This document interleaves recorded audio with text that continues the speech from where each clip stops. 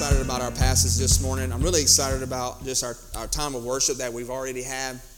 And I'm really excited for us to just see these three simple points when we look into, as you see in your bulletin, the title of the body of Christ. The body of Christ. And this whole sermon series in the book of Ephesians is about being identified. And we're identified in Christ if we are in Christ. We looked at that several times already in this chapter about what it is to have a relationship with God and our life being placed in Christ, okay?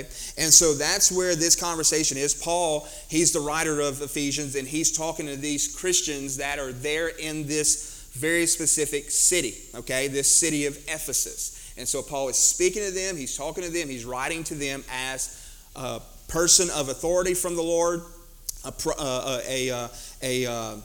I was going to say a prophet, but I wanted to say an apostle, an apostle of the Lord to this very specific people group, okay? But it applies to you and me because he's talking also in the general sense for us to understand that he's still speaking these words to us today. It applies to us as believers if you're in Christ, okay? And so when we finished up last week, we talked about all these great things that we have in Christ. In verse 19, it showed us of just the power that we had in Christ Jesus if we're found in him, okay?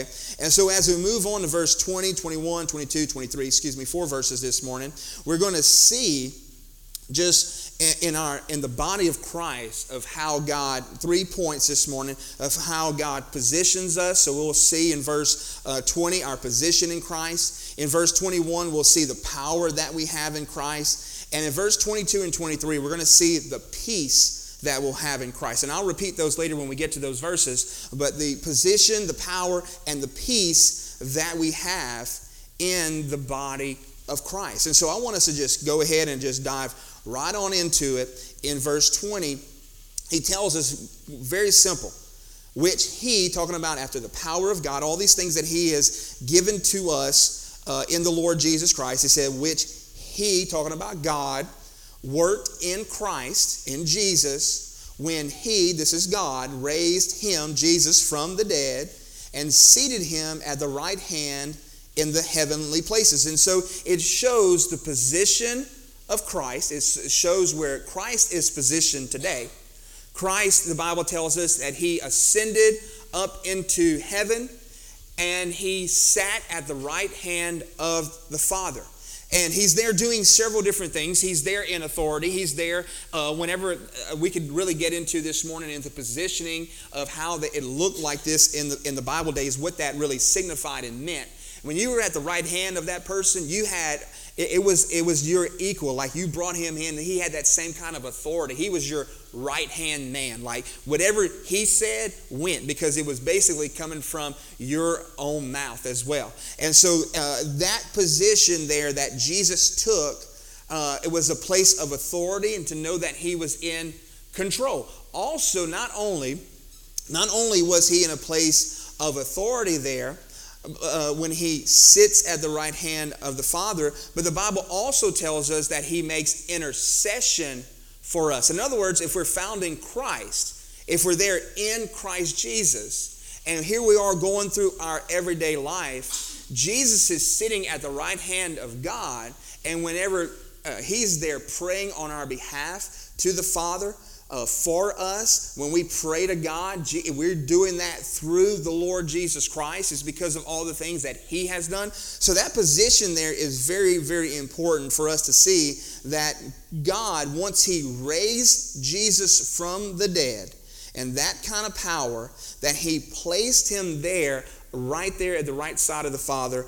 And the Bible, like I said, tells us that he makes intercession for us. On that first point in our position, I'm going to turn just real quick. I already have it marked. But in Romans chapter 6, it tells us, and I do this whenever I baptize people. There's a couple of you in here that I've baptized, and I say these words. And in Romans chapter 6, you want to write this down. It says in verse 4, it says, therefore we were buried with him.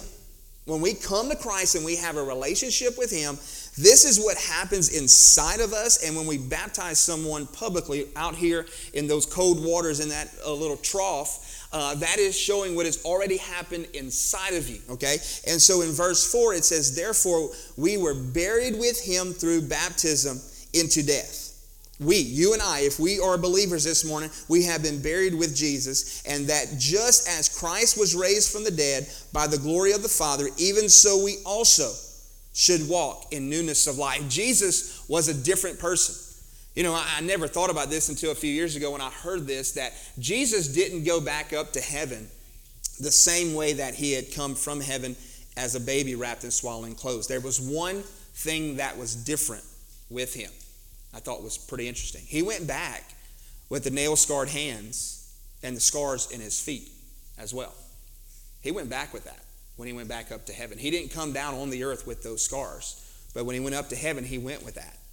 And so for us to know that we are identified with that when we are a new creation in Christ, when we are new, we have been born again, the Bible tells us in John chapter 3, that there's something uniquely different about us. Jesus went back with those scars on his hands and on his feet because there was something that happened. He was a resurrected Savior. And he did that because of the love that he had for you and I and for this world. People that hated and despised him, that were going against him, that rejected him. I heard this week and I thought it was really good. It says when you say yes to Christ, you're saying no to the world, yourself, Satan. When you're saying no to God, you're saying yes to those things. You may not deliberately think you're saying yes to Satan, but when you're saying no to God, that's what you're really doing. And so as we look at this and understand what it's telling us here in that Romans passage of Scripture, that we have been made new in the Lord, once God has resurrected our life out of ourselves and our sin and our death that we had in our life, where it leads to death, the Bible tells us, that we have been made new in the Lord, that we are changed, that we are different. We have those scars on our life of knowing that this is who we used to be, and because of what Jesus Christ has done in our life, this is who I am now. And so we're new, we're buried in likeness of his death, and now risen to walk in newness of life. There should be a complete change in our life. Just as Jesus even had that change in his physical body because of what he'd done for us. I said this earlier in the message, still relating to our position in Christ in verse 20. Chapter 2, verse 6 in Ephesians tells us, I'll read it again, and it says, and he raised us up together, that we have been raised together and made us sit together in the heavenly places. In Christ Jesus, he said that he has made us to sit together in the heavenly places. And so Paul also tells us, not only in this passage of Scripture, but in another passage of Scripture in Philippians, he tells us that our citizenship is no longer on this earth, that we are citizens now of heaven. And so I told y'all last week that God, thank the Lord, he doesn't see us in our past, and he doesn't even just see us in our future. He sees us as who we're going to be. He sees us and where we're going. I told you all about Gideon and of how God called him just a man of faith. And at that time when he told him that, Gideon was really characterized as a coward. He had not shown that kind of faith yet. But thank the Lord doesn't see us so where we were and where we are right now, but he sees us so where we're going. And so he tells us here that he has seated us in the heavenly places, and our citizenship is in heaven, that I don't have the right just to go about doing my own business and just go about my own way, because I have to find out what's happening with the Father. My position is different. I am there seated with Christ in the heavenlies. Now, there's some people that I have been around, whether it's another pastor or a church person that just seems like they know a lot about the Bible. And, if you just sit there all day and you just read the Bible and read the Bible and read the Bible, and you just say, man, I'm just this great Christian. I would say sometimes those people like that are so heavenly minded that they're no earthly good. Okay? That's probably not the position that we are today. For us, we're so earthly minded that we're not any heavenly good. Okay? And for us, we should be understanding our position, that we are in the heavenly places with God. That is where our citizenship is. We need to be finding out what God wants to do on this earth in and through our lives. So our position in Christ is so important and so vital as far as us being part of the body of Christ. We are, let me just pause for a second. We are the body of Christ. And think about it. Am I representing the most important body? Am I representing that right? You know, there's a couple people in here, whether it's with a school or with a hospital or with a bank, and some of you own businesses that are involved in a lot of different things. You are a representation of, you represent something. I should say that. You represent something. And so when you're out and about, and if you act a fool and you act crazy, that looks bad on who you are representing. And it could be a basketball team of the high school that go and they are playing a basketball game and they have that jersey on. And mom and dad could have picked them up and brought them to McDonald's after the game. Signed them out, picked them, and brought them home. We do this with our daughter sometimes after a ball game. And instead of riding the bus back home, and they still had that jersey on. They still had that representation. And, I'll use my daughter as example. I'll pick on her this morning because she's in nursery. And, she just gets mad at the person who's working there and just has a little temper tantrum there and maybe even has a little fun. And, she has ice cream. It's not what she wanted, and she just throws it back at him. I don't know. I'm making it up on the spot.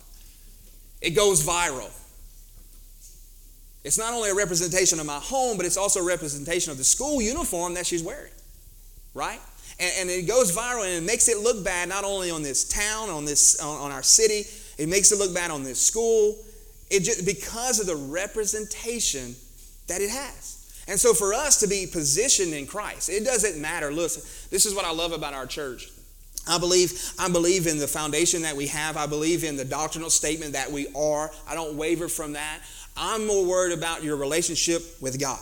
I don't care about if you wear a Baptist tag or a Pentecostal tag or a Catholic tag. I don't care that you have any of those things. It doesn't change what I believe the Scripture says about the Word of God and who God is, okay, first of all. But I care about your relationship with God. I want you to understand your position in Christ. Let's move on to the next verse, verse 21. He tells us that this is who God is. This is who we are in Christ. He's going to relate it more to us at the end, but it is pertaining to us because we're found in Christ. In verse 21, it tells us of this power that we have in Christ Jesus. He said that Christ, he says he's in heavenly places, and he's far above all principality and power and might and dominion, every name that is named, not only in this age, but also in the age to come. He is basically laying the foundation of anything that has any kind of authority that comes against God. It is not a tug of war between God and Satan. You understand that. It is not a tug of war of who's going to win as far as just God and anybody. He is far above, the Bible tells us, than any power, any dominion, anything, not only in this age, but in the age to come. There's nothing that's going to take God by surprise. There's nothing that's going to overpower God. He is an authority of those things, anything that comes into place. You can write this scripture down, but Matthew 16, verse 18. Matthew 16, 18, it tells us of the story of how Jesus says, on this rock, he tells this to Peter. A lot of people tell us that it was based on Peter that he was going to build this. No, it's a different word for rock. But he says, on this rock, I will build my church, and the gates of hell will not prevail against it. And he also says that what the things that are loosed in earth will be loosed in heaven, and what are bound on earth bound in heaven will be bound on earth. And what he's telling us here is that we are seeking the things of God. Right? We are seeking the things of God because we are positioned with Him in heaven.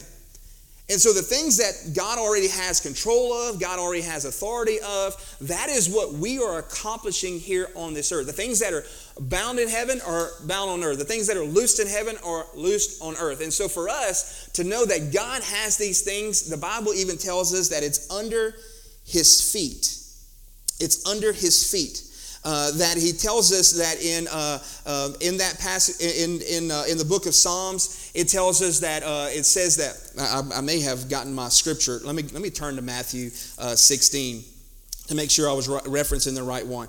But Matthew 16, yes, I was, verse 18. But it tells us that that the things that are loosed in earth will be loosed in heaven will be loosed on earth. And so for us to figure out what God is wanting to accomplish in and through us on this earth. And so God is over all of those things in our life. What I wanted to move on to is Luke chapter 20. And Luke chapter 20, he continues on and he tells us not only are those things that he's over all of these things, but Luke chapter 20 in verse 42, it tells us, now David himself said in the book of Psalms, Luke chapter 20, verse 42 and verse 43, it says, the Lord said to my Lord, sit at my right hand till I make your enemies your footstool.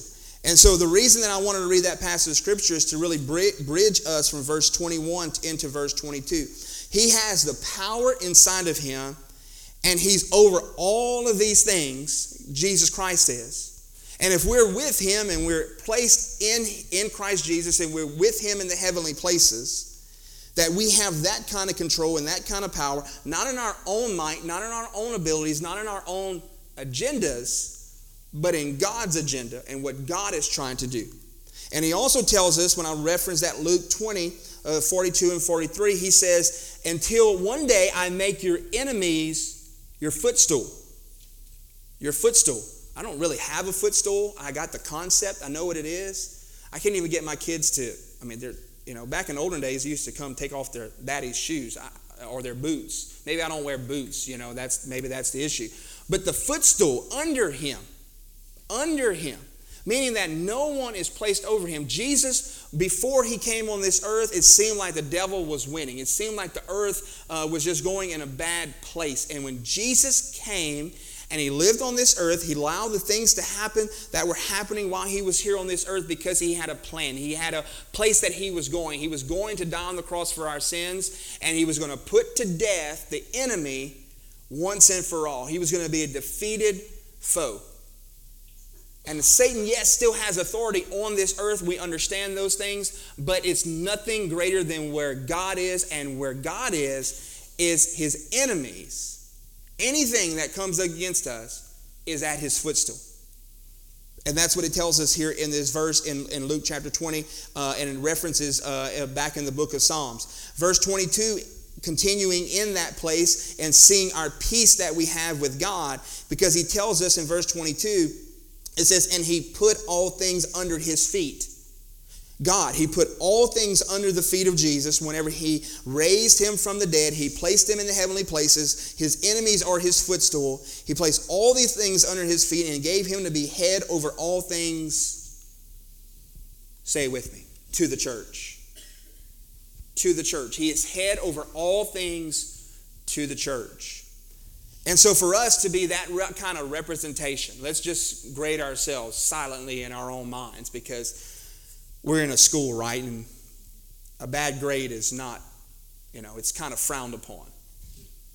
But if for us to be honest, not in place of guilt and make you feel bad, but in place of understanding of where we are, evaluating where we are, to be understanding the power that we have in the Lord to be able to move on from where God is convicting us or maybe showing us in our life, to know that, listen, he's done all these things for us, and he's done it to the church.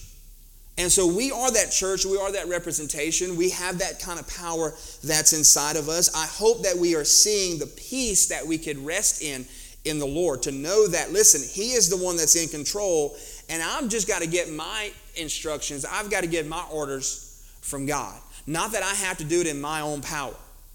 Now, let me just stop and be a little bit practical for a second. Is that the reason that we don't have peace in our own life is because we're trying in our own power. We're going about it. We're not understanding our position in Christ. We're not understanding the power that we have in the Lord. And so as we're going about our daily life, we're a people of being unsettled and not being at peace. And it's just that relationship is broken between us and the Lord. And when we are doing those first two things, of understanding our position in Christ and listening to heaven, finding out what heaven's orders are, and we're living in that power, then that's where the peace of God is in our life. That we can really sit in that place and rest in that place in the Lord, because it's not us trying to figure out what to do. I can't even begin to comprehend of how my thought, what I'm thinking right now, and then my hands adjusting to it in response of what my mind is saying to my arms. And I know that's kind of silly because I can't even really explain it. Or also my legs and how just in my positioning, but it's all being controlled up here. And so God is the head. He is the one in control. It's not for me to figure out what to do and what to think. It's for the mind, it's for the head to be able to control those things in our lives. I was so having a hard time deciding on the title of our message this morning because it's the rest of this book so much relates to the body of Christ. But I still named it the body of Christ. Hopefully it won't be a duplicate message later on as far as just in title, in the sense for the title. But in verse 20 of 23, it continues on. It says, this church, which is his body. That just that little phrase there is referring back to the church, which is his body, the fullness of him who fills all in all. And in Ephesians chapter 4 and verse 16, it tells us, from whom the whole body, joined and knit together by what every joint supplies, according to the effective working by which every part does its share, causes growth of the body and the edifying of itself in love. And so it's telling us that we're all part of this body of Christ, and we're all just doing our part, running down our own lane. I'm not asking you to run in somebody else's lane or do another body part's job, but he's talking about being in the body of Christ and understanding your position that you have in the body of Christ to be able to do the things that God is asking you specifically to do. And I hope this morning that we could understand and know what it is to really be part of the body of Christ. Can God's people just say amen this morning?